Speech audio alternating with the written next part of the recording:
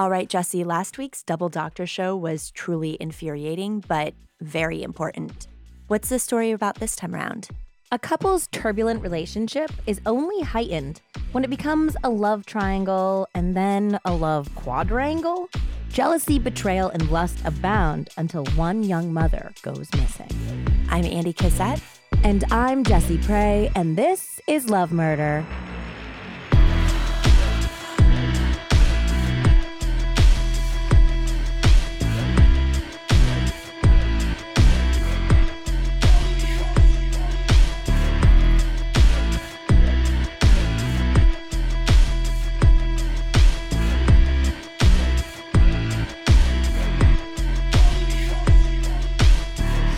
Hi, Andy. Hi, Jesse. Welcome back, everyone, to Love Murder, a podcast about being bad, getting mad, and love gone fatally wrong.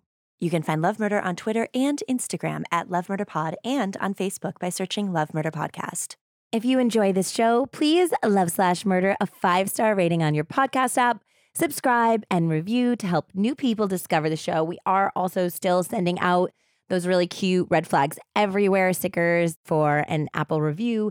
Make sure if you've done one recently to send it on in to us so we can get a sticker out to you. Also, if you're interested in supporting the show more directly, head on over to patreon.com/lovemurderpod, where you can learn all about the different tiers of support.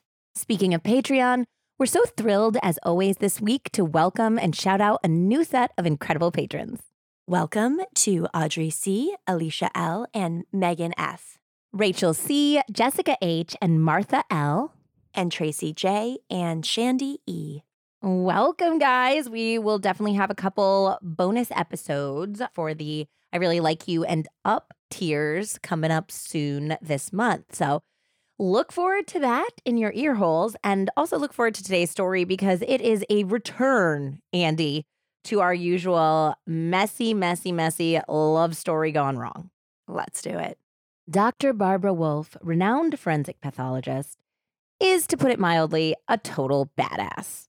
She's worked alongside law enforcement to put away the worst of the worst, murderers and child abusers.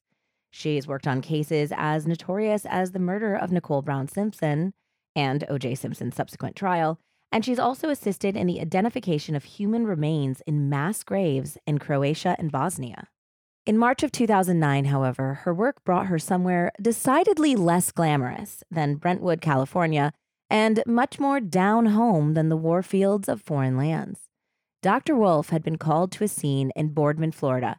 A makeshift grave had been discovered in the back of a modest, rundown home near a dilapidated trailer full of junk and sporting broken windows. The scene was swampy, lush, overgrown, and of course, depressing, as all crime scenes are. It had already been partially excavated, but once a body had been discovered, Dr. Wolfe had been called in to maintain the integrity of the scene. It was clear to Dr. Wolfe that the burial had been a hasty one. Only about 15 inches into the earth, law enforcement had discovered a mahogany board. When lifted, it revealed coarse black fabric that belonged to a suitcase. A young woman's body had been forced into the suitcase, and though the murderer had sought to bend her knees and stuff her inside, the suitcase was just too small. Inside the bag, the woman's head was covered with a blue blanket.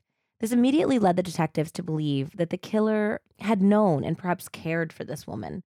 And they already thought they knew who that person might be. Someone who had loved and hated the deceased fiercely, but had that person acted alone.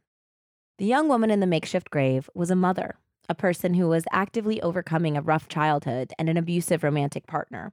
Someone who had worked long hours to provide for her children, with more than she had had.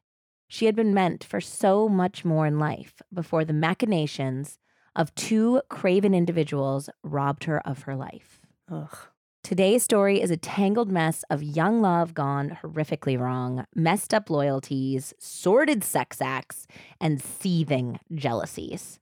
Our primary source is M. William Phelps's book, To Love and to Kill. It's a great book, and he has a real spicy attitude while interviewing guilty parties, which I really enjoyed. We'll talk about that at the end of the episode. So let's jump back into the case, starting back at the beginning with some teenage lovers named Heather Strong and Josh Fulgham. Heather and Josh were still youngins when they met in Mississippi. Heather's parents had met and married pretty young. I believe they were also only in their teens. They welcomed baby Heather in 1982, but the couple struggled in their relationship and also to provide for their family.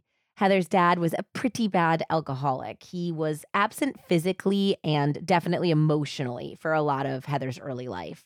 There was also some speculation that Heather had been sexually abused by someone close to the family as well. Ugh, poor girl. Despite all of this, despite all of the chaos and this hardship, she grew into a really kind, caring, and capable teenager. I think it's sometimes like that when you have chaos in your home that you become the responsible person and you decide to be the helper. And she was always willing to lend a hand, help out. Her dad said that although he hadn't been a perfect partner to her mother or a parent to Heather, Heather had picked up the slack from an early age and done everything she could to lighten her mother's load. He said that she was a wonderful child. She was always trying to help around the house, washing clothes, washing dishes. Heather was always there for her mother. And all she really wanted out of life was a loving family. She craved stability and loyalty in a way that she saw that her parents didn't have in their relationship and they were unable to give to her. She believed she had found that while waitressing at 15 years old when she met Josh. The pretty blonde server waited on the bad boy teenager, and they both felt an immediate attraction. Josh had his own share of troubles. His father was largely out of the picture, and one of his mother's boyfriends had beat him pretty viciously when he was only a small child. But because of that, he said that he learned that the only way to get anything in life is to be mean and tough and cruel, because that's what you teach a child when you're violent to them. Yeah. And it was just the only way he knew to command any respect. By the time he was 15, he had landed himself in a reformatory school on an arson charge.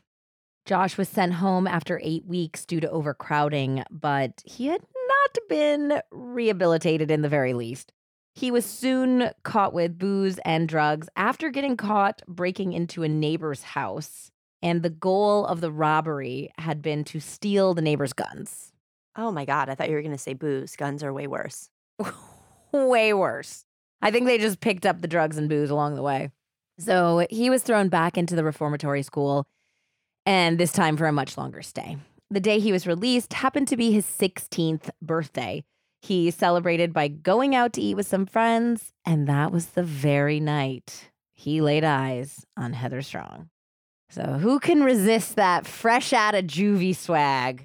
Seriously, bad boy. This is like Love After Lockup Jr. here.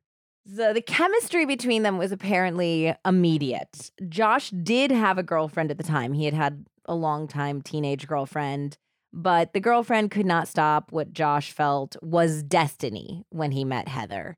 So the two exchanged information and a deep connection was forged. Despite Josh not ending his relationship and his subsequent third and fourth stays at the reformatory school, the couple did stay connected and they began a close relationship. When Heather was sexually assaulted by someone close to her and needed a place to stay, it was actually Josh's mother who took her in. Wow, okay. So that's how close they had become. And then Josh was still basically in juvie at this point when she went to go stay with his mother. So when he got out, he moved back into the home with his mother and now with Heather. Yeah. And he definitely said goodbye to his girlfriend now because it was probably overwhelming seeing Heather be part of his family already. And they couldn't fight it any longer. So they got together at that point. And Josh also said that his mother kind of raised Heather. Like, his mother's the one who took Heather to get her driving test and was there for her and made sure she went to school and really became another mother figure to her as well. Good, because obviously her mom at home wasn't looking out for her best interest. Yeah, Heather really had a rough time about it. So at that point, I think now that they were already a unit, he decided to straighten up and commit to Heather completely and get his life back on track. So when they were both about 18 years old, they welcomed their first child, who was a little girl. And while Heather immersed herself in motherhood, Josh immersed himself in something else, crystal meth. Predictably, everything went to hell after this in their relationship because meth is a real poop in the punch bowl of life. So Josh became physically abusive with Heather and also began cheating on her with a myriad of young women. And Heather loved Josh, but she knew she had to do what was right for her baby and for herself. So she actually took her daughter and moved in with her grandmother. Oh my God, amazing. Yeah, very strong. Just like her last name, very strong. But the problem is that Josh could not let her go. And this is a running theme. Every time Heather gets her shit together and is like, I deserve better than this, and leaves, he always goes right back after her and tries to pull her back in. So he'd have these moments of longing or clarity, or he'd get sober and have regrets. And he'd want to see her, he'd want to see the baby, and eventually, of course, he'd worm his way back into Heather's heart. Josh also claimed that around this time, he also introduced Heather to drugs and she began to dabble as well. But that's from Josh. We don't know for sure. But during this tumultuous time in the young couple's life, we do know that Heather got pregnant again. And unfortunately, Josh did not step up even remotely. He started binging worse than ever. At one point, he ran off with a woman who was in her early to mid 30s, and he's only 21. And he said that he stayed up doing meth for 2 weeks straight. He didn't sleep. What? Yeah. Wait, that's not even humanly possible, is it? I don't know what meth can do to a human body. No, but I mean, like, with or without meth, like, I feel like that's not even, like, how does that... That's torture. The human body is not meant to withstand that. This is just his account. So this is kind of his rock bottom moment. He said he was up for 2 weeks straight. His new girlfriend left for work, and he said he got up and he caught sight of himself in the mirror, and he said he looked like a zombie from a horror movie. And at that point, his mother had already moved to Florida. They were living in Mississippi. That's where he and Heather were both raised. And he called his mother and he started crying and he said, I can't live like this. This is not a life. I've got to get cleaned up. Can I come live with you and try to turn my life around? And of course, she said yes. But part of that also included trying to get Heather back and get his family back together because his mother was still very close to Heather and they spoke all the time because, of course, she's a grandmother. Mm-hmm. That was part of his plan, and his mother was, of course, very encouraging, although I don't think this is the best thing for Heather. I'm sure she was just trying to get him to, like, step up for the kids, too. You know what I mean? Like, exactly. Hoping that if he, like, turns his life around that he could, like, be there and help Heather as well and be a good role model for the kids. But yeah, and they agreed that Heather was going to also move down to Florida with their child. And first, though, they did decide to have their second child, but they knew that they could not provide for that child the way they would have liked to. Financially, they were pretty insecure at this point. They didn't have jobs, especially moving to Florida. And also emotionally, Josh clearly is in a vulnerable place. Heather's been through a lot. So they decided to place the second baby with an adoption agency, which I think is a very self-aware and selfless thing to do if they're where they cannot be good parents to that child. yeah, I agree. After the adoption, Heather did move to Florida and rebuild her life with Josh. So about 3 years later or so, in 2006, Heather got pregnant once more, but this time it was very different circumstances. They were living in Citra, Florida, where Heather worked as a waitress at the Iron Skillet in a Petro gas station, and Josh ran a lawn care crew. So they didn't have a ton of money, but they were hard workers. They had their shit together. They were both building a healthy life together at this point, and they felt ready to provide for a second baby to stay in their household this time. We were a happy little family, Josh said, but there was something missing. We had a poor sex life. Josh claimed that this caused him and Heather to argue a lot. I mean, how old are they at this time? They're still in their early 20s. I think they're like 24 at this point, 24, 25. I can't imagine trying to keep up with like a 24-year-old's libido while caring for a baby and being pregnant. And working long hours doing doubles on your feet. So when they fought, Josh would take off to hang out with a crew of friends that he had made in Florida. One of his friends was dating a baby-faced 22-year-old single mother named Emilia, whom they all called Lily. Their friend detailed how wild Emilia was in bed, telling Josh that it was the greatest sex he'd ever had and what a crazy firecracker Emilia was in the sack. And the guy even asked Josh if he wanted to join them in bed to film some three-way sex for a porno. Oh my God. Yeah, coming on strong. So Josh declined this offer, but in his story, he's feeling sex-starved, and then this whole situation is being kind of waved in his face. Yep. So that put this kind of sexy little earworm in his head that Emilia was like this hot sex goddess who was like doing it all crazy, and he started feeling an attraction towards her. Eventually, this friend, the boyfriend of Emilia and the friend of Josh's, passed away in a car accident. So Emilia reached out to Josh to tell him what had happened about his dear friend. And at that point, he ended up driving to wherever Emilia was, where this couple had been living. And they got together to commiserate about their mutual loss. And one thing led to another. They ended up fornicating. They fornicated. It was Californication, only it was Florida fornication. Floridication. So I think we all grieve differently. And the way these two grieved was by getting it on like jackrabbits. By now, it was the summer of 2007. Heather was home with their newborn baby, and Josh was now dipping out on the regular to get his Emilia fix. No. Yeah. Also, I have no patience for people who cheat on their partners by saying that they're not having sex with them when they're talking about the interval of time of like the last 2 months of a pregnancy and then postpartum period. No, I know, it's disgusting. It's disgusting. Like, of course you're going to have to white knuckle it through a couple months without constant banging. I know. How are you going to do it? When she's just squeezed a watermelon out of her vagina. And you're like having a hard time jerking off. Like, I don't feel bad for you. I have zero sympathy. And Josh definitely has, you'll see this throughout this episode, he has a grass is always greener situation going on. When he's away from Heather, he thinks he wants to straighten up and play happy family. But as soon as he gets what he wants, as soon as he wins Heather back and he's settled into a happy family life, he no longer wants security and stability and responsibility. He wants to party and have sex with randos. So let's talk about Josh's new gal pal. Emilia was born on August 4th, 1984, and spent her entire life in Florida, moving to the McIntosh area with her family when she was still pretty young.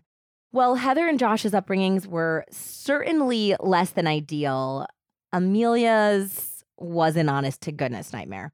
So trigger warning, y'all, for sexual abuse of a child. Just hit that skip button if this is a trigger for you. Both Emilia's father and grandfather began sexually abusing her at the age of 4. Oh, my God. Yeah. And the abuse did not stop until she very, very bravely came forward at the age of 15 to protect her younger sister, Milagro, from experiencing the same fate. How old was her little sister? I think maybe 4 years younger than her, like a slightly considerable amount. And she was also, according to Emilia, born with 13 birth defects. The little sister? The little sister, yes. So I think that Emilia felt very protective of Milagro. This was very hard for Emilia to do. I know that she did go to, I think, the school and then the authorities. But then when she got, what everyone's afraid of for coming forward, there was some backlash from her family. She ended up taking it all back, and then she decided to go forward again. It's just heartbreaking. And most people worry about losing their life and their family, especially when they're really young. She was only 15 when she came forward. But Emilia had even more to fear than that, because her abusive rapist father tried to hire a hitman to kill her mother, and her grandmother in order to prevent them from testifying at his upcoming trial. About child molestation? Yes. Wow. Yeah. Luckily for Emilia and her family, the person he tried to hire was actually an undercover cop. Oh, my God. Wow. I was going to ask how that got caught, but... So this is abuse compounded by an attempted murder plot. And get this is insane to me. Her father was ultimately convicted of attempting to solicit murder, but he was only given 4 years in prison. Yeah, so then 4 years later, he's out and Yes! trying to hunt her down. Yeah, that's terrifying. What the hell? 4 years? It's like you could, I don't know, steal from a convenience store and get the same amount of time practically. Yeah, I feel like the fact that he went and wanted an undercover cop to do it should have been more because he was going through with it. Like, and the cop firsthand saw that he was going through with it. And that was 3 people that he was trying to murder. So shouldn't it be 4 times 3? 3 counts, yeah. I don't know about that one, guys. Well, the abuse took a toll, as did the gossip and cruel rumors that abounded about her and her family in a small town. You know how small towns can be. Oh, yeah. They're so bored. It's just everybody's in everybody's business. I know I grew up in one. Despite the fact that Emilia was very intelligent and she had an above average IQ of 125, and she was super hardworking, despite all of that, she ended up dropping out of school in her teens. I think it was a lot about whispers and rumors and not wanting to be in that environment anymore. Having gone through what she had, it was not psychologically shocking that she experienced low self-esteem and some questionable choices when it came to men. She said she married her first husband when she got pregnant as a teenager to, quote, keep the man from going to prison courtesy of the age difference. Why? Because she was under 18 and he was over 18? Yeah. Mm-hmm. She jumped into one relationship after another, and by the time she began having an affair with Josh at 22, she had acquired 3 children and 1 ex-husband. She had also, at some point during this whole affair, married and divorced an ex-con, which is how she ended up with the last name Carr. She also picked up a little criminal record for herself when she was arrested for a very Florida crime, I think. Apparently, she and one of her ex-husbands, I think it was the first one because it was 2005, were charged with grand theft for stealing exotic birds. So it's like grand theft. Grand exotic bird larceny. Wow. Is definitely a Florida crime if I've ever heard one. So court documents show that she was given 2 days in jail, community service, and probation for her flighty indiscretion. Wow, you did not. I went there. She really got a little carried away, huh? So clearly, poor Emilia is not making the best decisions, and that was certainly true when it came to getting involved with Josh. Yeah, I mean, I think stealing birds is a pretty low point. That's your rock bottom. It is. I want to know what these birds were, too, because it said that they cost like $2,100 a piece. So for God knows what reason, Emilia became fixated on winning Josh over and making him her own, which I do not get it.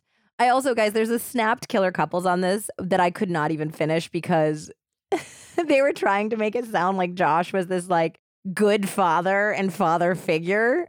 They're like, Emilia thought she had the catch of her life. She had a solid man in Josh Fulgham, a good father who could be a father figure to her kids. I'm like, what? Methy McMetherson over here? Come on. The researcher did not do good research on the story. Their due diligence. But what an upstanding member of the community and good father this man was. I don't get it why she liked him so much or why she was so attracted to him. I mean, he said that the sex was dynamite, so maybe that was the real pull. But she really did want to end up with this guy, very much so. And she was willing to do whatever it took, which at the beginning was just never complaining about the fact that he was still with Heather. He still returned home to Heather. She was just constantly available to him and was willing to have sex with him whenever he wanted and never complained about the fact that he wasn't dumping his wife or common law wife and being with her. So she just seemed really easy to him. And she did know all about Heather because this is really screwed up, is that the couples had been friends, essentially. Before she started dating the other guy that was friends with Josh, she had been with a guy named James or Jamie Akome, and that was the father of one of her kids. And apparently the two of them, when she was with this guy, used to hang out socially with Heather and Josh. So this is all messy, small town. They all know each other. There's no way she did not know about what was going on with Josh and Heather and that they just had a baby and everything. And she might have been jealous of Heather. Heather was very pretty. I think that she had just had Josh's second child and they seemed solid. I think Heather was fairly secure in their relationship at this time. I don't know if Heather knew Josh's feelings about the lack of sex. I'm not sure if he communicated that to her. So I do feel like maybe it was she just wanted Josh. Maybe getting one over Heather, who she was jealous of, was also part of the pull. Like, oh, you might have just had his second baby, but I'm banging him on the regular and you don't even know it. Yeah. So this went on for nearly a year without Heather knowing about it. Josh said that the primary draw of Emilia was that she would be there for him, drop everything to have hot sex with him whenever he wanted it. Eventually, Heather did wise up to Josh's infidelities, though she did not immediately know who the affair partner was. So she didn't know that it was Emilia. She just knew that he was running around on her at that point. So she got fed up and again took both kids and went to Mississippi to move in with relatives. And this time, according to her best friend and cousin, Misty, she was done with Josh. It seemed like she was absolutely for sure done with him this time, and she was ready to build a life for herself. But again, once Heather left, Josh wasn't so hot for Emilia now that he could be with her out in the open. As soon as grass is greener, he wanted Heather and his family back as soon as she left. He's like a child. He's a child. And later we'll discuss actually that when they IQ test him, he has a very low IQ. Yeah. Like an 80. And I think which qualifies him as intellectually challenged. And they said that his reasoning and decision-making skills were that of a young adolescence. Yeah, I mean, that's what it sounds like. He had no ability to think through things in a future lens or almost to understand the consequences of his actions, which a lot of drug use early on, too, does not help that situation. Heather really also wanted her family back together. And that was the big thing about this and why it was so damaging that Josh kept changing his mind is that it's really hard when all you want is the person you've loved since you were 15 years old, who is the father of your children, to be back in your life. So she gets fed up. She does the right thing. She moves out. And then when he comes crawling back, it was very, very difficult for her to resist him. So with their babies, their youngest baby's first birthday approaching, he actually went up to Mississippi and he said, I don't want that life anymore. I want to get to be here to celebrate our children's milestones. I want to be with you. So she said that he had to stay in Mississippi with her to get away from that whole Florida crew that he had been running with that had gotten him into so much trouble. And so the couple did live in Mississippi for 5 whole months before Josh convinced Heather that his job prospects were better in Florida. He said he had better connections. He could get a better paying job. So he went down to Florida solo to start looking for a job. He said he was job searching, but his first stop was to Emilia's house when he got back into town. He was searching for his knob. Hear that sound? That's your sign. This year, finally, forget about all those run-of-the-mill resolutions and instead start your own New Year's revolution. It's the sound to start selling on Shopify. I love it when you get to tell our listeners about Shopify. You know it. Shopify is the commerce platform revolutionizing millions of businesses worldwide. Whether you're selling cool clothes or, like me, dreamy vintage and unique items from all around the world, Shopify simplifies selling online and in person so you can focus on successfully growing your business. Shopify covers every sales channel, from an in-person POS system to an all-in-one e-commerce platform. It even lets you sell across social media marketplaces like TikTok, Facebook, and Instagram. Packed with industry-leading tools ready to ignite your growth, Shopify gives you complete control over your business and your brand without having to learn any new skills in design or code. And thanks to 24/7 help and an extensive business course library, Shopify is there to support your success every step of the way. Jesse, starting a store like Ririku was a huge dream of mine for a really long time. And one of the biggest barriers for me was thinking through all of the logistics and details. It seemed very daunting. Having something like Shopify made so many parts of it easy, from the website to the actual process of sales. It really made it feel possible. Now it's your turn to get serious about selling and try Shopify today. This is Possibility, powered by Shopify. Sign up for a $1 per month trial period at shopify.com/lovemurder, all lowercase. Go to shopify.com/lovemurder to take your business to the next level today. Shopify.com/lovemurder. Yes. Which, by the way, let's just call this what it is. It's a Jerry Springer moment. He gets down there and finds out in the 5 months that he's been gone that she married somebody else and that guy's in prison. She acts quick. She really does. She also quickly got rid of that husband because when Josh rolled back into town, she was all in on him once again.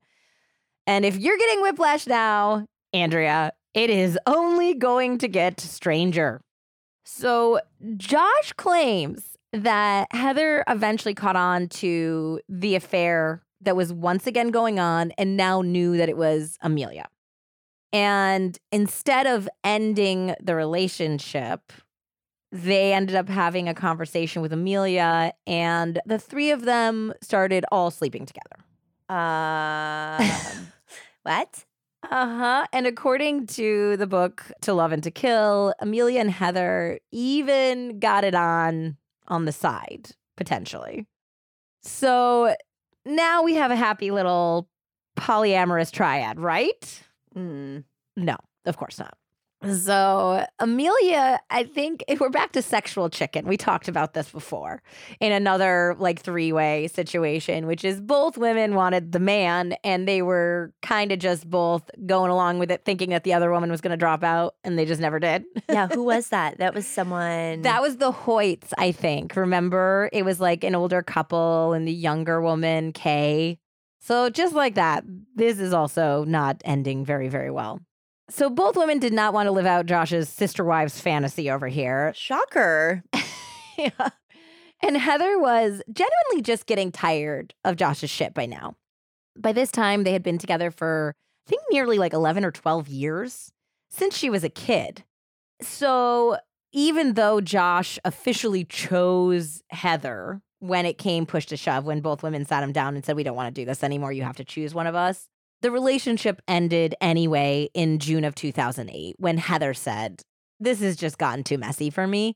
So she needed a break from him. Also, I guess Josh was being extremely physically abusive to her at that point as well. Okay. Yeah. So she had met a guy who was a single dad, and he needed a live-in nanny for his children because the mother of his children was out of the picture. So she decided professionally to move in because he said her kids could come too. So she would be able to watch her kids and also take care of his kids. They were of a similar age as well, so they could play together. And he was going to pay her. He was going to provide her with a car, which she didn't have at the time because I think she and Josh shared a car. So this was a perfect situation. And this guy, his name was Ben. He was a genuinely very, very good guy. And he said that when Heather moved in with him, he said, quote, she had marks all over her when I met her. Josh was beating the shit out of her. So he was trying to get her out of a bad situation and also provide help for childcare. So the kids got along. Ben treated Heather with respect. And of course, love blossomed because she's finally CPS. Yeah, yes, it is. It is. Close proximity syndrome, right? Yep, 100%. It's why all those celebrities cheat with nannies. And so she's in that situation. And also she's being treated very well and with respect for the first time ever in a relationship. And she's taking care of his kids, which is also something to admire. And nurturing. And I think that she's also seeing how a real man takes care of a family. It's funny. It's like opposite of Madonna complex. Yes. Which is so weird. What happens with sexual relationships sometimes when they become more of like a motherly figure and sex stops happening. Yeah, it is. And I think it's different too when it's not their kids and it's your kids for some reason. It's very like, we'll call it the Sound of Music syndrome. Yeah. So at that point, they're living together. They have a relationship. And Josh took Emilia back. Now they're dating. So she's not married to the guy in jail anymore? No, apparently she got out of that. I think she was divorced or separated or something by the time she committed to Josh. So Amelia's with Josh fully now. Heather's living with Ben, but Josh cannot handle the fact that Heather's moved on. He will never be able to handle it. And so Heather had a really healthy and happy period and a real shot at a real life from about June to December 2008, even though Josh was harassing them. He apparently drove by with guns. He tried to threaten Ben. He just did all of this horrible, asinine stuff. At that point, during that entire time period, she and Ben kept their kids and they didn't see their father. So he was like harassing her because he wanted her back and harassing Ben because he was the other man. But he was also saying like, I want to see my kids and stuff. And she's like, no, you're doing drugs. You are being crazy violent. You're coming over here with firearms. You're not going to see our kids. Things kind of settled down for a while, and Josh began building a relationship and life with Emilia. Emilia got pregnant with Josh's baby during this period, and it seemed possible that they could potentially put this dysfunction behind them, and Josh and Emilia could move forward with their blended family, and Heather and Ben could move forward with their blended family. But inexplicably, in December of 2008, Heather sat Ben down and told him that she knew it was probably a bad idea and she was really sorry to do this to him, but she needed to keep her family together. She wanted her kids to be with their dad, and she said that she was going to give Josh another chance. What about the baby with Emilia? Apparently, Josh did not give a shit about Emilia's baby. So Ben told Heather, look, I know you guys do this all the time. You break up, you get back together, but I'm not going to be there for you when you break up with him again. This is like a one-time only opportunity. And she still broke up with Ben to go back with Josh. And this is messy, messy, messy. Now, Josh hadn't just impregnated Emilia, he'd also proposed to her. So Emilia is pregnant. She's got a ring on her finger. She thinks she finally got everything she ever wanted. She's super happy. And then according to Emilia, one day he just walks in and says, I'm back with Heather. You have 1 week to get your shit out of my house. Oh, my God. And he moved into a hotel with Heather for 1 week to give Emilia a week to get out of his home, which was her home, their home together. So Heather and Josh had been talking. Clearly, they had been still communicating. Well, less than a month later, less than a month after he leaves his pregnant fiancée, on December 26th, 2008, Heather and Josh get married. Yep. And I say yep, guys, because of Andy's face. She can't even talk. She's just looking dumbfounded. Literally. Well, get this. He gave her the same exact ring that he had just ripped off Emilia's finger when he broke up with her. He had said, we're not engaged anymore. You got to get your shit out. Give me that ring back. And then he put it on Heather's finger. Yeah, this is so dramatic. It's so dramatic. Also, according to phone records, he called Emilia minutes before he exchanged vows with Heather. He went somewhere and had a 10-minute phone conversation with Emilia moments before he got married to Heather. So he's definitely still talking to her as well. Why would he get married to Heather then? I really don't know. Everyone said that it was potentially because of the holidays. They were reunited. They were trying to make a fresh start. It's the day after Christmas. They had a nice Christmas together. Boxing Day, it's actually the same day as my grandparents got married on December 26th. Really? Because my grandfather had leave from the Korean War and he had the holiday leave. And so they got married the day after Christmas because it was the only opportunity they had before he had to go back. A little bit different, though. They were married for 60-something years. A little bit different over here. He wasn't calling his side piece right before they exchanged vows, right? He was not, no. And this honeymoon was extremely short-lived. Only 10 days after they got married, Josh was arrested for threatening Heather with a shotgun. And then apparently after he got arrested, Heather promptly pawned the ring, the shared ring. The shared ring? The shared ring was pawned. To go on to its 18th owner. Yes. Better luck next time, ring. Godspeed. Think about that when you buy your engagement ring at a pawn shop. You don't know the history of what happened. You gotta sage that bitch and just put it on. Yeah, my ex bought me the engagement ring at the pawn shop. Do you remember that one? The one I actually never wore because we were never really engaged. The one in San Francisco? Yes. Yeah, that tracks. The bad juju there. So Heather and Josh are clearly on the outs again because he's mad at her. He's saying, and I don't believe this, but he's saying that she set him up and that he didn't actually threaten her with a shotgun, that she's making everything up. And this was all a plan. He thinks that somehow this was a scheme, that she was still going to be with Ben. And for some reason, she lured him into this marriage and set him up all so she could get custody of the kids and put him behind bars. But that's obviously not true because she would have just stayed with Ben and continued to have custody of her kids because he wasn't having even visitation when she was with Ben. And Ben wants nothing to do with Heather now because he said, that's it. This is your last chance. He set his boundaries. He did, which was good for Ben. So now Heather and Josh aren't speaking. She pawned the ring. She's over it. She's realized she made a big mistake. And who is calling Josh in prison and coming to visit him? Emilia.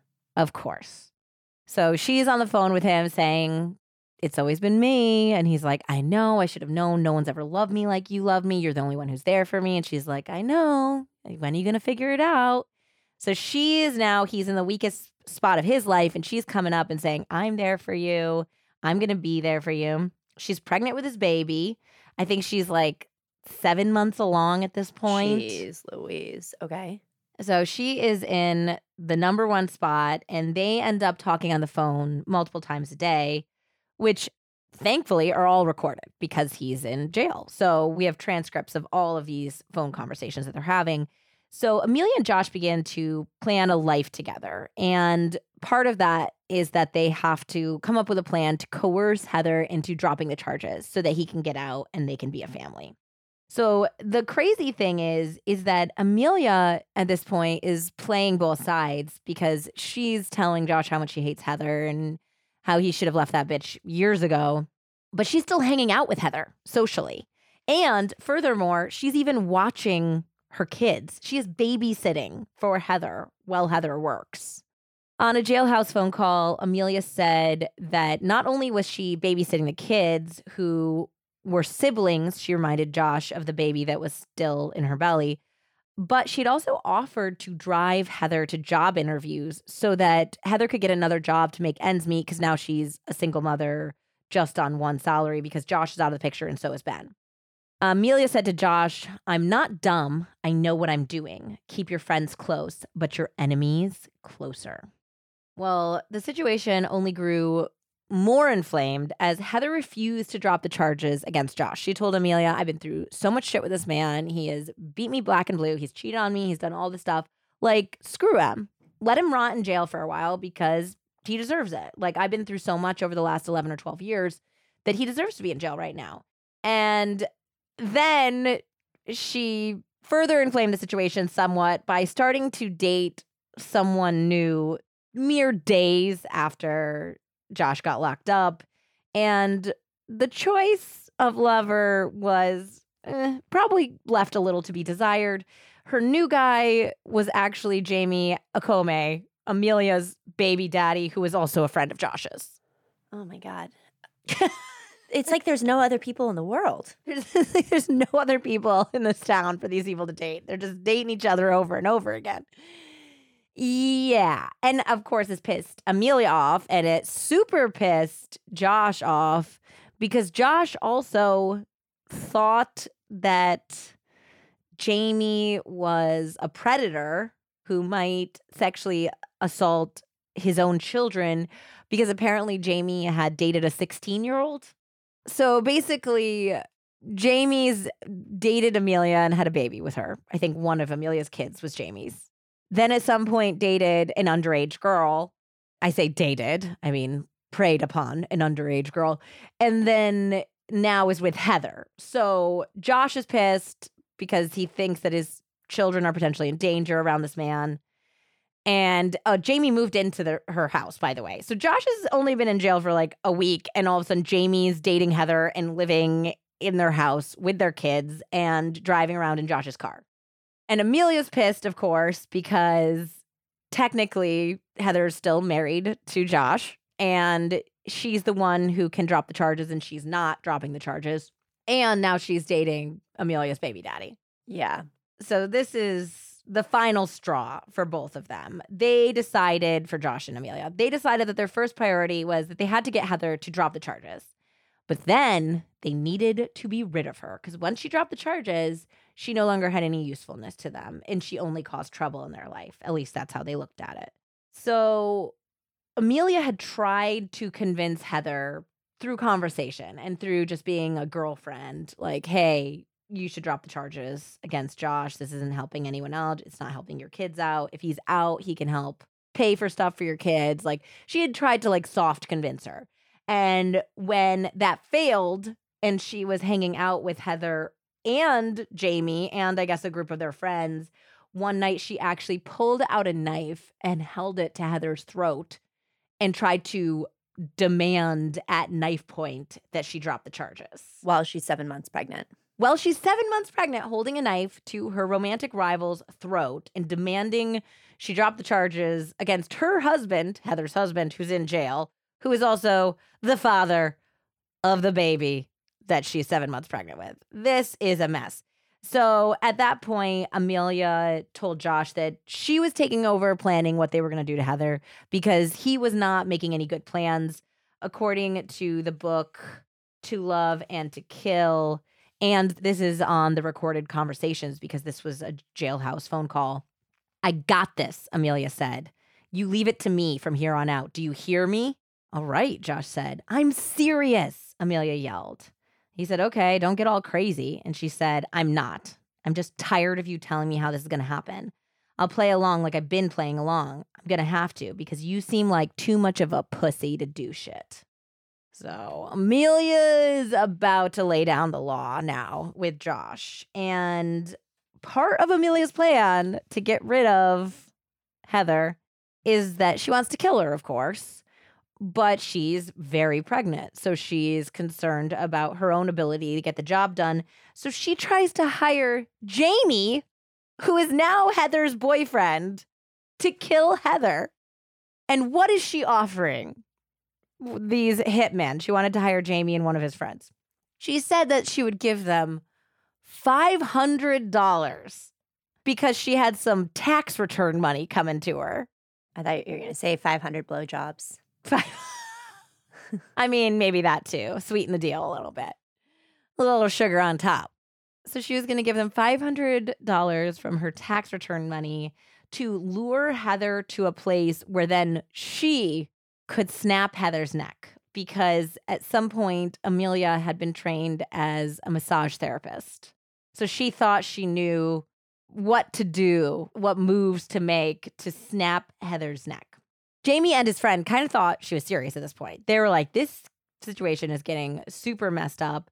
And it spooked Jamie enough to start backing off his relationship with Heather. Because even if they didn't necessarily believe that Emilia was going to kill Heather, it was clear that this was a very contentious relationship. He had been there when Emilia had pulled out the knife. And he's kind of like, maybe I need to not be involved with either of these women. This is not a good choice for me to be around. When he said no, Emilia had to do what Emilia had to do. So she starts calling around random people and friends she knows, offering $500 to kill Heather, which is the number one thing you want to do when planning a murder is to make sure everybody you know knows. Start a group chat.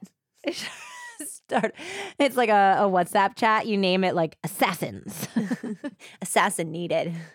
Assassin needed $500. But not actually an assassin, just someone to lure her to a 7-month pregnant crazy lady who's going to try to snap her neck. Yeah, she told several people that she would have done it herself if it wasn't for the fact that she was very pregnant And she was going to need somebody to help her move the body. Because even once she snapped the neck, she's 7 months pregnant. She can't stress her body out. So she's going to need somebody to help her dig a hole, get rid of the body, the whole thing. It's nice that she's thinking about her unborn child in this situation, right? She doesn't want to stress her baby out, which is nice. Watch that blood pressure, sweetheart. Yeah, most of her friends just laughed this off as kind of a jealousy-induced joke. Like, all right, okay, you're just being a little crazy. That's whatever. This was like in line with her personality. So only Jamie and his friend were kind of like, maybe she's being serious. Eventually, and this was, I think, pretty closely after she held the knife to Heather's neck, Heather did decide to drop the charges. So he was let out of the local jail on February 6th, 2009. And good old Emilia was there to pick him up. The fighting between Josh and Emilia on one side and Heather and Jamie on the other continued when literally Emilia just picked him up from jail. And apparently they spotted Jamie driving by in Josh's car that Heather had lent to him and let him drive. And at that point, Josh was like, you chase that motherfucker down. And they ended up chasing him to some location where he jumped out of the car and ran into this house. And they called the police because it was Josh's car. And the police came and eventually gave the car back to Josh, which then pissed Heather off because that was their only car. And she was saying that Josh gave it to her. And so if Josh gave her the car to drive their kids around, it was up to her discretion who drove it. And she gave it to Jamie to drive. So that was on her. So this is just a mess. This is not going anywhere. They're continuing to fight. They're escalating the situation. It's full-on war between Heather and Josh. But despite the fact that Josh has a ton of animosity against Heather right now for dating Jamie, for what he perceives as putting him away in jail unfairly, still Emilia was worried that all of this passion was because he still loved Heather, that maybe he was mad at her right now, but when the dust settled, he was going to go back to her like he always did. And Emilia was determined that this was her time. It was her turn to have Josh's baby, her time to raise a little Brady Bunch family and ride off into the sunset with Josh. And in her mind, the only thing that stood in her way was Heather Strong. Well, luckily for Emilia, and tragically for those who loved Heather, Emilia got her wish when Heather disappeared roughly a week after Josh was released from prison. On February 15th, 2009, Heather failed to show up for a shift at the Iron Skillet, which was very unlike her. She was a very reliable employee. It also wasn't like her to dip out on conversation with her best friend and cousin, Misty Strong. Misty lived in Mississippi, so the two did not see each other in person very often, but they maintained constant contact via text and the social media of the time, which I think was largely MySpace and Facebook. So she said on every different platform, they were just constantly talking for most of the day. So when Misty hadn't heard from Heather in over a week, she began making calls and discovered that a friend of Heather's had gone over to her place and said that her things were gone and that Heather was missing. Where's the kids? And the kids were with Josh, which seemed very weird because no one thought that she would leave her children with Josh. And Ben said that he had never, ever known Heather to allow Josh to take both kids at the same time for an extended period. She was so worried about him kidnapping the kids that she would only allow brief visitation with one child at a time, never both of the kids. And she also kept a hold of their birth certificates and everything because she was worried about him taking the kids. So this is very strange all over. And Josh had told some people that she had gone to Mississippi. Now, Misty's in Mississippi and knows that she's not there. So she ended up calling the police and reporting Heather missing. So the police at that point went over to Heather's place where they found Jamie getting the last of its things out of the home. So Jamie told the police that on February 15th, Heather had come home from her job kind of frantic around 3:30 p.m. Now, she was supposed to be working a double that day. So that was the second shift is what she missed. And she told Jamie that she had received an emergency call from Josh while she was at work. And it had something to do with the possession of the kids. Like he was trying to take possession of the kids or something was going on. And so she was really worried about what was going on with him, and she had to work something out with him. So she actually took the kids at that point from the home because they were home with Jamie and drove over to meet with Josh about something. It was unclear. Jamie didn't really know exactly what she was talking about or why she took the kids to Josh's at that point if she was worried about custody stuff. But she didn't come home that night. And then she didn't come home the next night. And he ended up calling Josh to be like, what the hell? Where is Heather? Why isn't she answering my calls? And Josh said, hey, we're back together, buddy. You need to back off. She's with me. She doesn't want to talk to you ever again. I told her she can't talk to you, so she's not going to. We're with our kids and we're happy, so don't talk to me. And given the history of this whole mess, Jamie totally believed it. He was like, okay, I guess I got to get my shit out of her house and figure out my life now because they're back together. It's always a distinct possibility. Yep. So that's what Jamie tells the police. I'm glad he had that to tell the police. Yes, that Josh had told them that they were back together. Misty had also implicated Josh in Heather's disappearance because very clearly, Josh has a history of documented violence against Heather. Not only had he very recently been charged with threatening her with a firearm, Heather's mom, Carolyn, reported that 3 years earlier, he had called Heather's mother to inform her that he had tied Heather up, duct taped her mouth shut, and placed her in the trunk of his car. Josh said to Carolyn, I'm gonna feed her to the alligators. They'll eat her alive. So when Carolyn talks to the police, she's a mess. She's crying. She's trying to tell them the story that happened 3 years earlier. Misty, her cousin, is saying, it's got to be Josh. He's got a history. He's got a record. And we've got Jamie saying that Josh said they were together. So it does not take Sherlock Holmes here to figure out who is behind the disappearance of Heather Strong.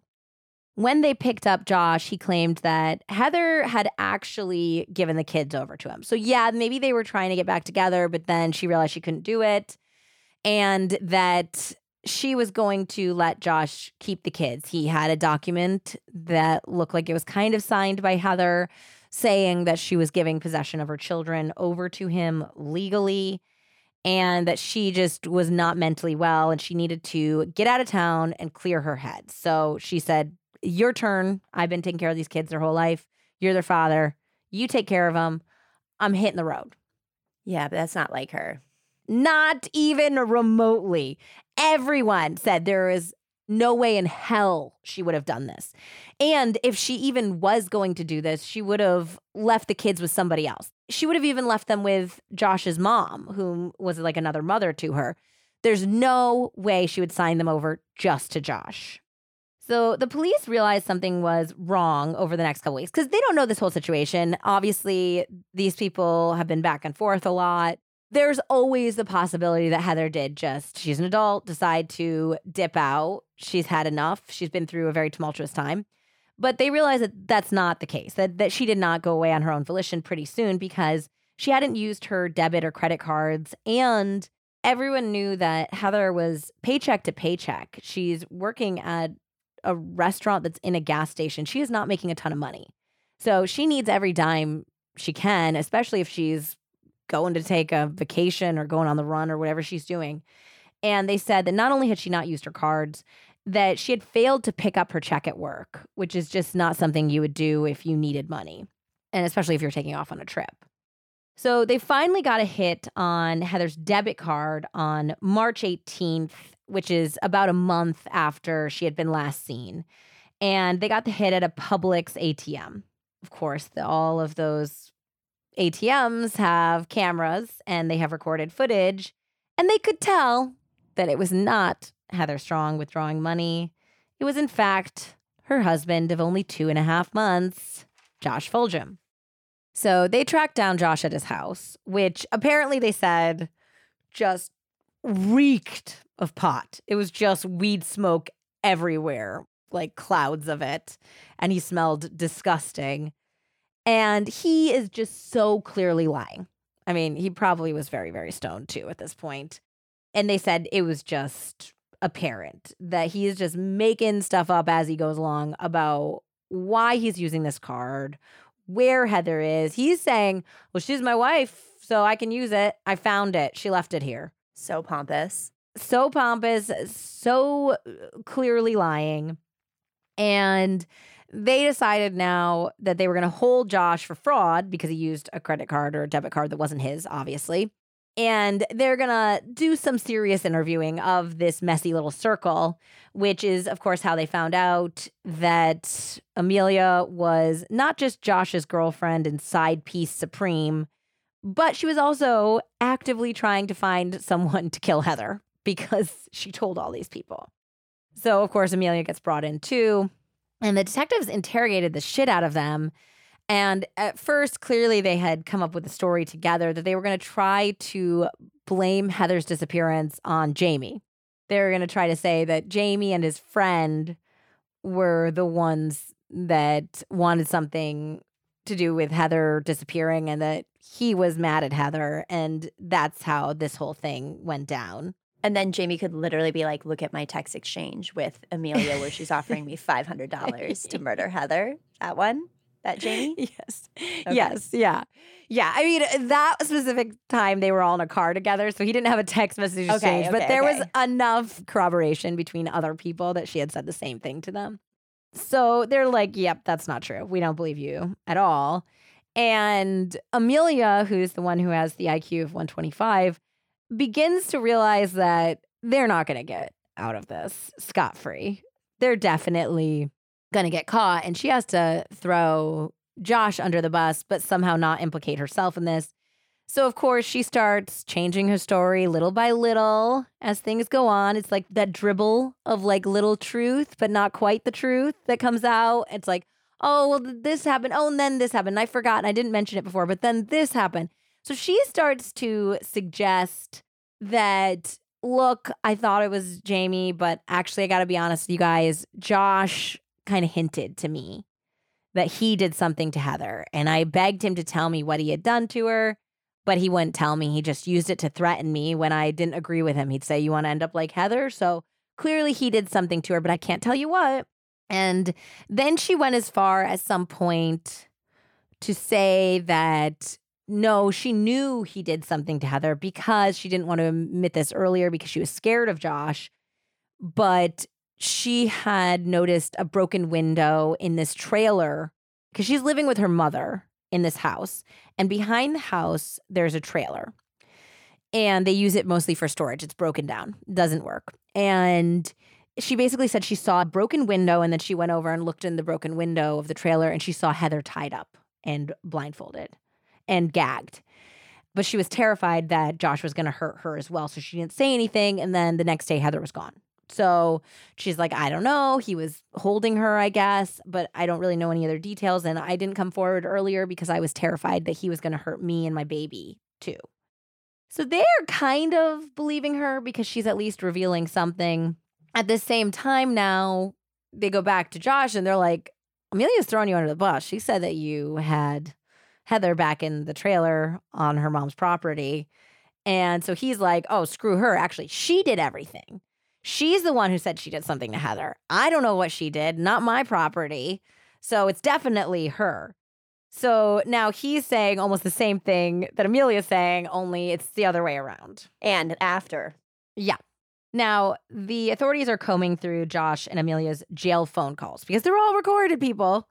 And they found out that these dumbasses were not so cleverly plotting Heather's murder in a vague way throughout these phone conversations.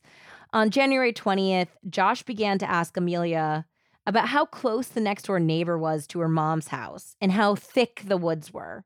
And obliquely, they talk about if Emilia's mother or the neighbor have any plans to disrupt the soil, if they're going to build anything on it. Even better if they're going to build something on it and not dig in the dirt for anything. So it's very hint, hint, wink, wink to each other in the most obvious way. So that already gave the police a clue as to where they should probably look for Heather. And then, of course, there was Emilia saying that Heather had been tied up in the trailer. So they could pretty easily get a search warrant for Emilia's mother's property, which was at the time where Emilia Carr was living. And they also think that the only reason that Emilia said that she had entered the trailer, which is where she saw Heather was, but she didn't know whether she was dead or alive, was because Emilia was smart enough to know that her DNA or some physical evidence that she had been in the trailer was going to be there anyway. So she was trying to get ahead and tie her story to what the evidence might show later while not implicating herself. So they think that's the only reason why she mentioned this. Oh, I did see it. I saw it through the window and then I went in, but I couldn't tell if she was alive and then I left so that it would make sense of the evidence later on.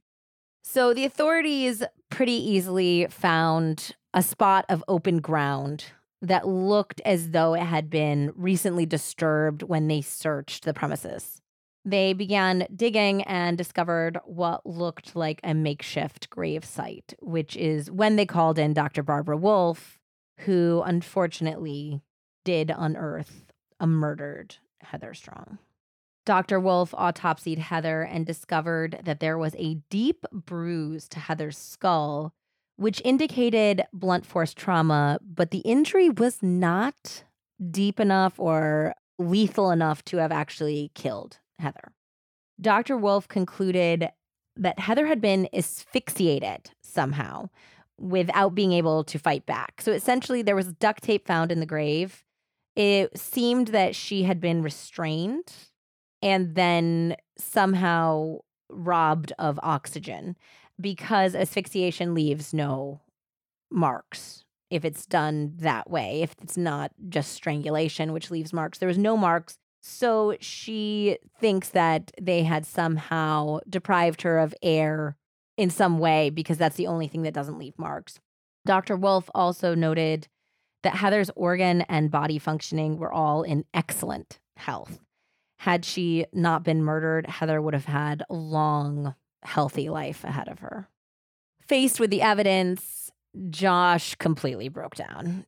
Right now, at this point, Emilia was sticking to her story, which is, well, that's a shame, but Josh did it, and that's all I know. But Josh completely broke down when faced with pictures of Heather Strong, and he confessed. So here is the horrible story of what actually happened to Heather, according to Josh. So we all have to keep the grain of salt there because we're hearing this from Josh. So Josh said that he lured Heather to the trailer behind Emilia's house by saying that he had stashed $1,500 in a trailer and didn't tell her it was Emilia's trailer and needed her to be on the lookout so that he could grab it. He said that if she was his lookout, he would give her half of the money. Now, this author, William Phelps, thinks that this is a little bit of a fishy story. He thinks that maybe it is more in line with something that she told Jamie, which is it was something about the kids, because the author didn't necessarily believe that she would willingly go with this guy just for a little bit of money. Yeah, no. But this is his story. So Josh says that Heather was greedy. And she said, yeah, of course. And they got in the car, they had the kids with them, and they dropped the kids off at Josh's mom. So the kids are with Josh's mom. He says, okay, we're going to go to the trailer and get the money that I hid there. And as they're driving, she's like, yeah, but where is this place? And he admitted that it was on Emilia's mom's property, which is also where Emilia lived. And at that point, she started freaking out because this woman had threatened her at knife point. So, and she knows that they're kind of back together. She doesn't want to get involved in this. And Emilia had threatened her. So she's like, no, I don't want to go. And he's like, look, I know for a fact that Emilia and her mom went to go visit her brother. So they're not even home yet. They won't be home. We can get in, get out. We'll get in really fast. And so he promised her it was going to be easy peasy. So Josh and Heather entered the trailer behind Emilia's mom's house sometime after 8 p.m.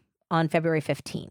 Now, Josh said that he told Heather he couldn't find where he'd put the money. He's like, oh, it was right here. It was on this table. I don't know what happened to it. Can you help me look for it? So they start searching for this money that doesn't exist. And there was a chair that they had already put in this place. And he asked her to sit down. And she's like, no, this is getting weird. What do you mean sit down? I'm not going to sit down. Now, at some point on the way over, probably when they dropped off the kids at Josh's house, he had called Emilia to tell her it was on and to get ready for the murder. And so Emilia had been watching out of the house, like the dark window of the house, when they went by the house to go to the trailer, and she had followed them out. So she was waiting outside of the trailer and listening.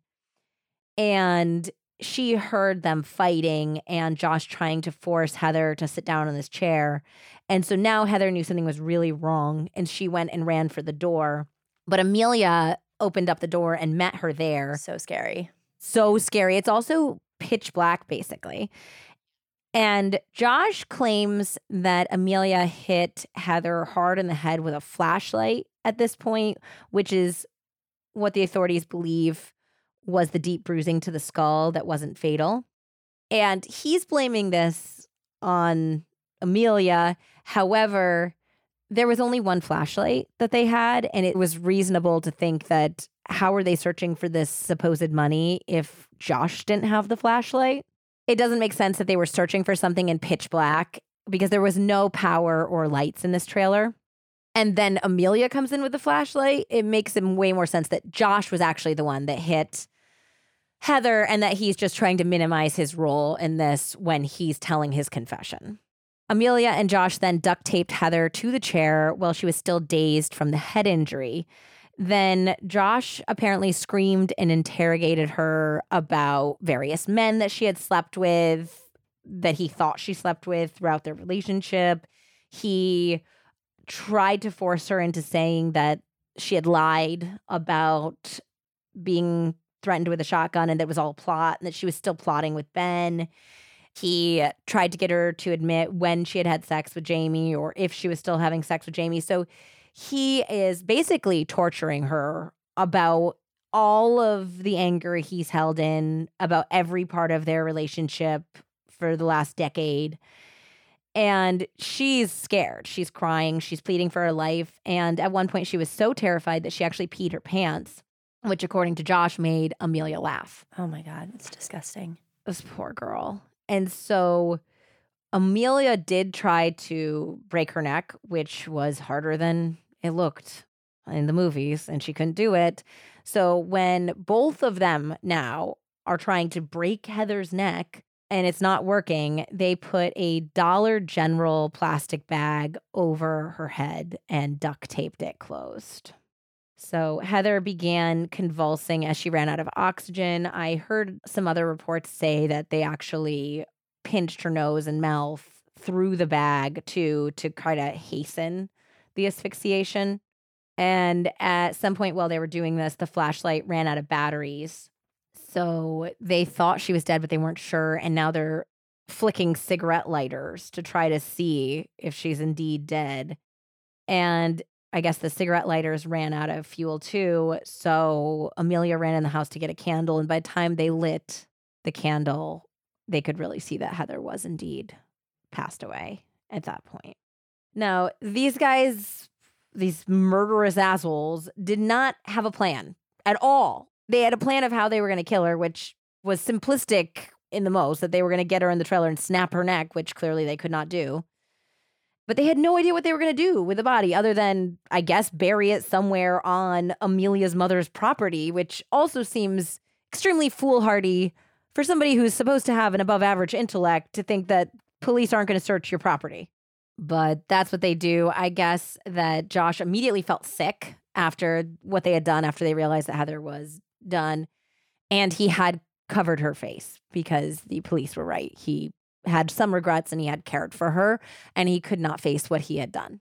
So he covers her face and they actually left her. They tried to shove her in the suitcase that was in the storage trailer that was already there. And she didn't quite fit. And then they covered her with some of the other things that were in the storage trailer. And then they left. And I guess Josh had to work the next day. And when he got out of work, he came back over. And that's when they ended up burying Heather in that shallow grave. After he tells this story, they immediately arrest Josh. But the DA says that they need more evidence on Emilia. Right now, it's just his word. So they need to get some more dirt before they can arrest Emilia as well. How?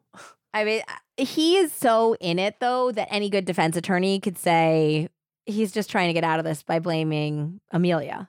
And it's her property, so it stands to reason that maybe her DNA would be all over the scene because it's her stuff, her storage unit. I could see how they would say that we need some more corroboration. We need something. Just get us something else on Emilia Carr, and then we can charge her as well. But they have Josh dead to rights. Well, luckily for the detectives, a surprise informant had come forward with some information, and that was Josh's sister, Michelle Gustafson. Michelle said that with Josh behind bars and Emilia prohibited from contacting him, that Emilia was going crazy trying to figure out what Josh was saying to the cops and ascertain what they knew.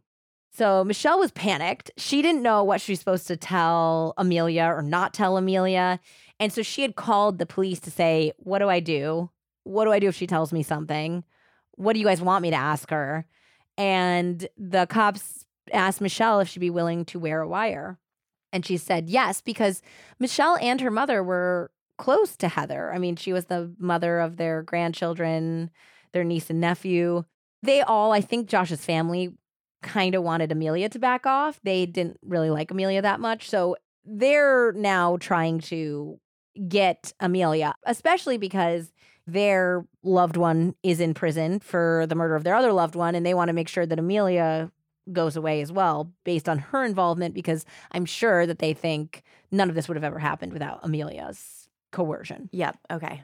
So Michelle agrees to wear the wire and appear that she's offering support to Emilia. On March 24th, 2009, Michelle drove Emilia to a park where Michelle revealed that Josh had told her everything, and she knew that Emilia had been involved with killing Heather. So at first, Emilia didn't really want to talk about it, but after a little bit of prodding, Emilia said, you know what? 3 heads are better than 2. I want to get Josh out of this. I want to get out of it. I still think we should try to blame Jamie and his friend, and we can come up with reasons why. So Michelle, maybe you can help us talk through this and figure out what's a convincing story to tell the police so we can frame Jamie. And she was trying to focus on that. Well, Michelle just started crying and was like, no, Josh told me some parts. He didn't tell me everything, but he made it sound like you were involved a lot. What's the real story? Like, I'm going to be the aunt to your baby you're about to have. We're going to have a relationship. I'm going to take care of your kids no matter what. Just tell me the truth. Just tell me what happened that night. And eventually, Emilia admitted everything over this recorded conversation. Whoa. Yeah. Emilia echoed that Josh had called her to prepare for Heather to come over, and the plan was for the 2 of them to kill her. She said that she was outside the trailer when Josh began interrogating Heather. And this is from the book To Love and to Kill, which is, this dialogue comes directly from this recorded conversation. Emilia said every time he heard something he didn't like, he hit her. He hit her upside the head and broke a flashlight. She tried to run for the door, and she knocked me down, so I had bruises on my knee. And when she was running for the door, she knocked the window out. Emilia said that Josh dragged Heather back to the area of the trailer where he had that chair set up for her. Then he taped her to the chair before screaming in her face, letting her know that she had hurt him for the last time. Emilia said that they then put a bag over her head, and we tried to snap her neck, but it did not work. So Michelle asked why Emilia wanted to break her neck. Why was Emilia doing this? And Emilia said, I figured it would be quick and painless. Poor Heather. At that point, she stopped and point blank asked Michelle if she was taping the conversation.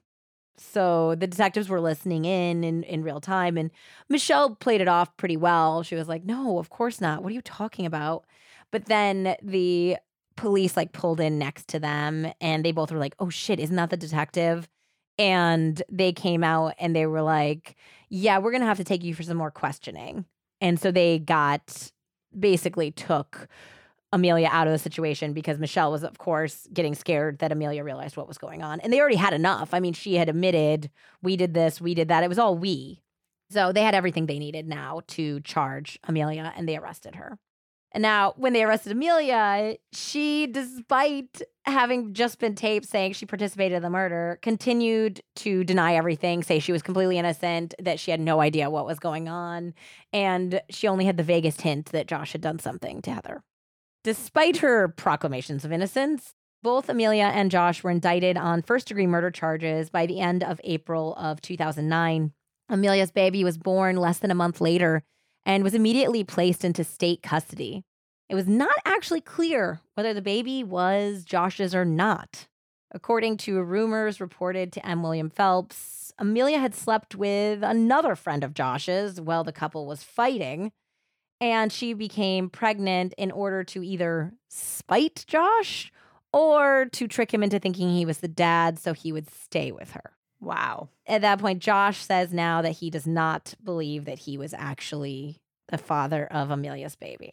And I do believe that since that sweet, innocent baby has been placed with a loving family. So I think that's the best outcome. The best outcome for that baby. I really hope that child is out there somewhere with a beautiful future stretched out before her. Yes. But you know who wasn't looking at a bright, beautiful future? Yeah, those murderous POSs. Yes, that's entirely correct.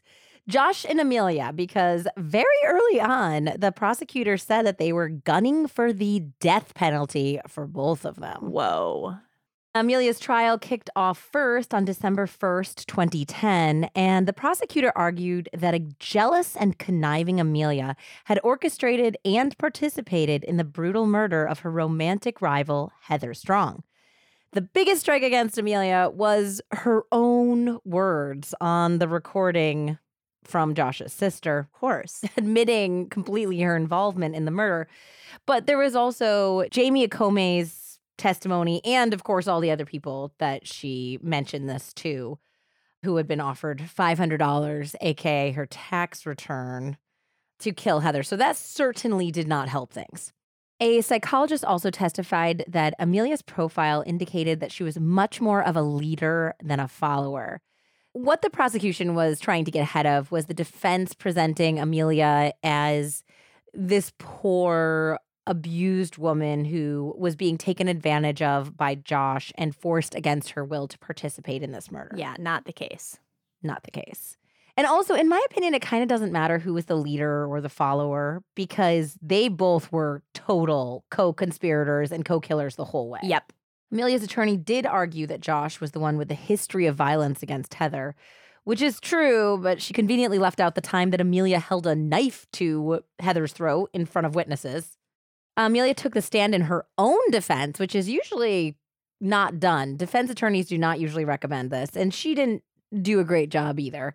She claimed that the police lied to her and threatened her. She said that they told her that they were going to take her children away from her if she did not cooperate with them and tell them exactly what they wanted to hear. According to Emilia, they said, "You want to see that baby be born, right?" Pointing to her stomach. Now, Emilia was 8 months pregnant or around thereabouts, so I'm pretty sure she was going to see that baby get born no matter what. I don't think the police were going to knock her out and do a late-term abortion on her. No. So this seems a little far-fetched that this occurred. She also claimed that she only said those words to Michelle that were on the tape because she was told by the police that she had to go basically undercover to go digging for information.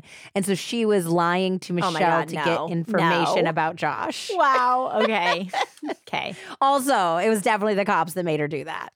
Emilia categorically denied everything, including previous statements that she had made to the police that said she saw Heather in the shed or that she knew about this from Josh somehow. She decided to go full-on denial mode and said, "I've never seen Heather in the shed. I didn't participate in it. I didn't know about anything. I am shocked that all of this went down." So we have to believe that somehow Josh had tortured, killed, and buried his wife on Emilia's mother's property where Emilia was living at the time without Emilia ever being wise to the entire venture. Yeah, that's further than a stretch. Yeah, that does not seem likely. Well, the jury seemed to agree because after only 2 hours of deliberation, the verdict was guilty without parole. It was guilty, yes. And then during the sentencing phase, Emilia's attorney brought up mitigating factors. So now Emilia's attorney is just saving her from having the death penalty. Okay, yeah. So what are the different options? Death penalty or LWOP or jail for a certain amount of... She's going to get life, but I think that the options are death, life without possibility of parole, or life with the possibility of parole. So 3 options still. I mean, that's more than she should have, but whatever. Yeah. So Emilia's attorney brought up mitigating factors like the severe sexual abuse that Emilia had suffered, as well as, of course, her father attempting to kill her, and that she had basically been preyed on by a lot of men throughout her life, which I honestly think the defense should have led with. She was only 24 years old and she had never had a violent offense when this happened.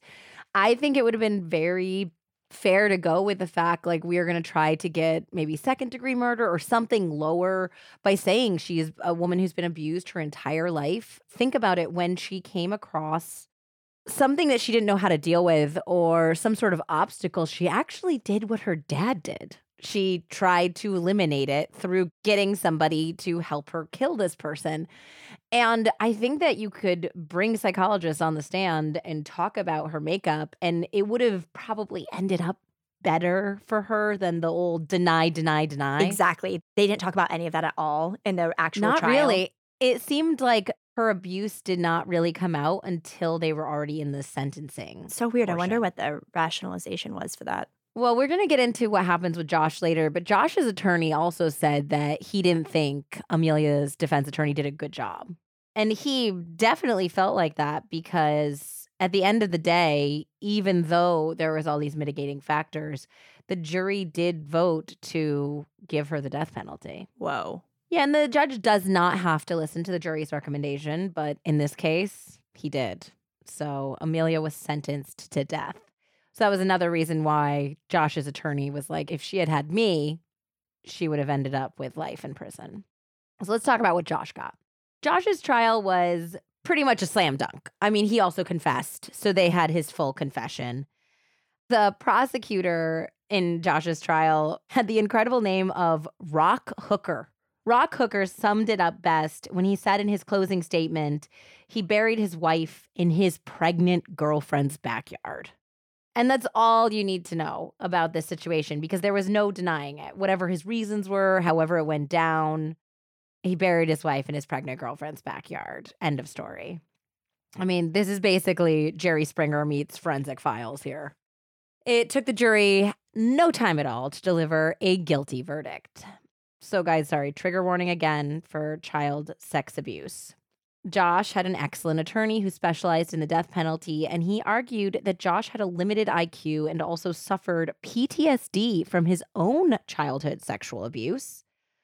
Family members claimed that Josh had been forced to go down on an adult female when he was only about 6 or 7 years old in exchange for cigarettes. Oh my God. Yeah.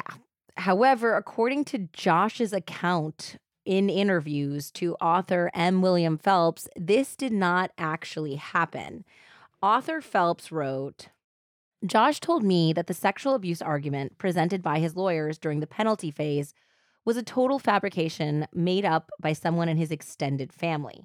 When me and my cousin were young, Josh wrote to me in a final letter between us, we experimented and tried some sexual things. That same cousin, Josh went on to proclaim, got into some trouble one day when she was young. She took that little bullshit we were doing and made it out that somebody else in our family was doing shit to us. Regarding his cousin, he wrote, she lived that lie for so long and used it as a crutch for her fuck-ups, and she has now convinced herself that it really did happen. He never wanted any of it to come up during his trial, but his cousin had his defense team convinced, which his lawyers were only too happy to use to excuse his behavior and hopefully get him off death row. And it worked. Yeah. It did work because regardless of whether the sexual abuse was true or not, the jury didn't know that Josh denied it because this all came out in letters to the author afterwards. And they must have felt something, which is strange because the previous jury, because it's a different jury, did not give a fig that happened to Emilia, it seemed.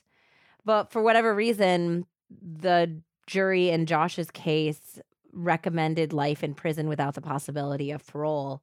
And that judge also took the recommendation of the jury. And that is what Josh was sentenced to. So crazy that's two different sentences. Yeah, and that was a part of, eventually Emilia does appeal. And I believe that was part of the appeal, is that when you do the same crime, I think you have to have some sort of commensurate punishment. And she did successfully appeal her death sentence in 2017 and was resentenced to life in prison without the possibility of parole. And she continues to maintain her innocence to this day. It is really sad, though, because she was 24 years old when she went to prison, and she'll spend the rest of her life there. So young. And the baby, you said, found a really amazing home. I know that they were placed with an adoptive family, so hopefully it was a wonderful home. Let's all send some really good vibes for that baby growing up. I think it's really interesting that both Heather and Emilia placed a child with an adoption agency and hopefully to find a happy adoptive family that were potentially Josh's babies. And it's interesting to see that I was thinking about those babies growing up and looking at 23andMe, or, getting to be 18 and going through their files and finding out that this tragedy is a part of their story, which is a super bummer. But I really hope that it'll give them a little appreciation for the decision, especially Heather made to make that decision for her child, and their adoptive parents, who are hopefully lovely. It's a rough case. And I told you a little earlier that I thought William Phelps was kind of spicy. And he did his acknowledgments, and he talks about all the people that helped him out through the making of this book and all the people who participated in interviews. And he says, like at the very end, right before he thanks his family, he says, "I cannot thank either Josh or Emilia for their participation because they murdered a human being, and I detest that crime and them at the highest level." Okay, snaps. Snaps. Mr. Phelps. Snaps, Mr. Phelps. You guys will know him. He has a very popular podcast himself, but you'd recognize him from Investigation Discovery if you watch any of those shows. He's constantly on them. He's got like the frosted tips. Amazing. Anyways, snaps, Mr. Phelps. I really appreciated that when I was finishing the book.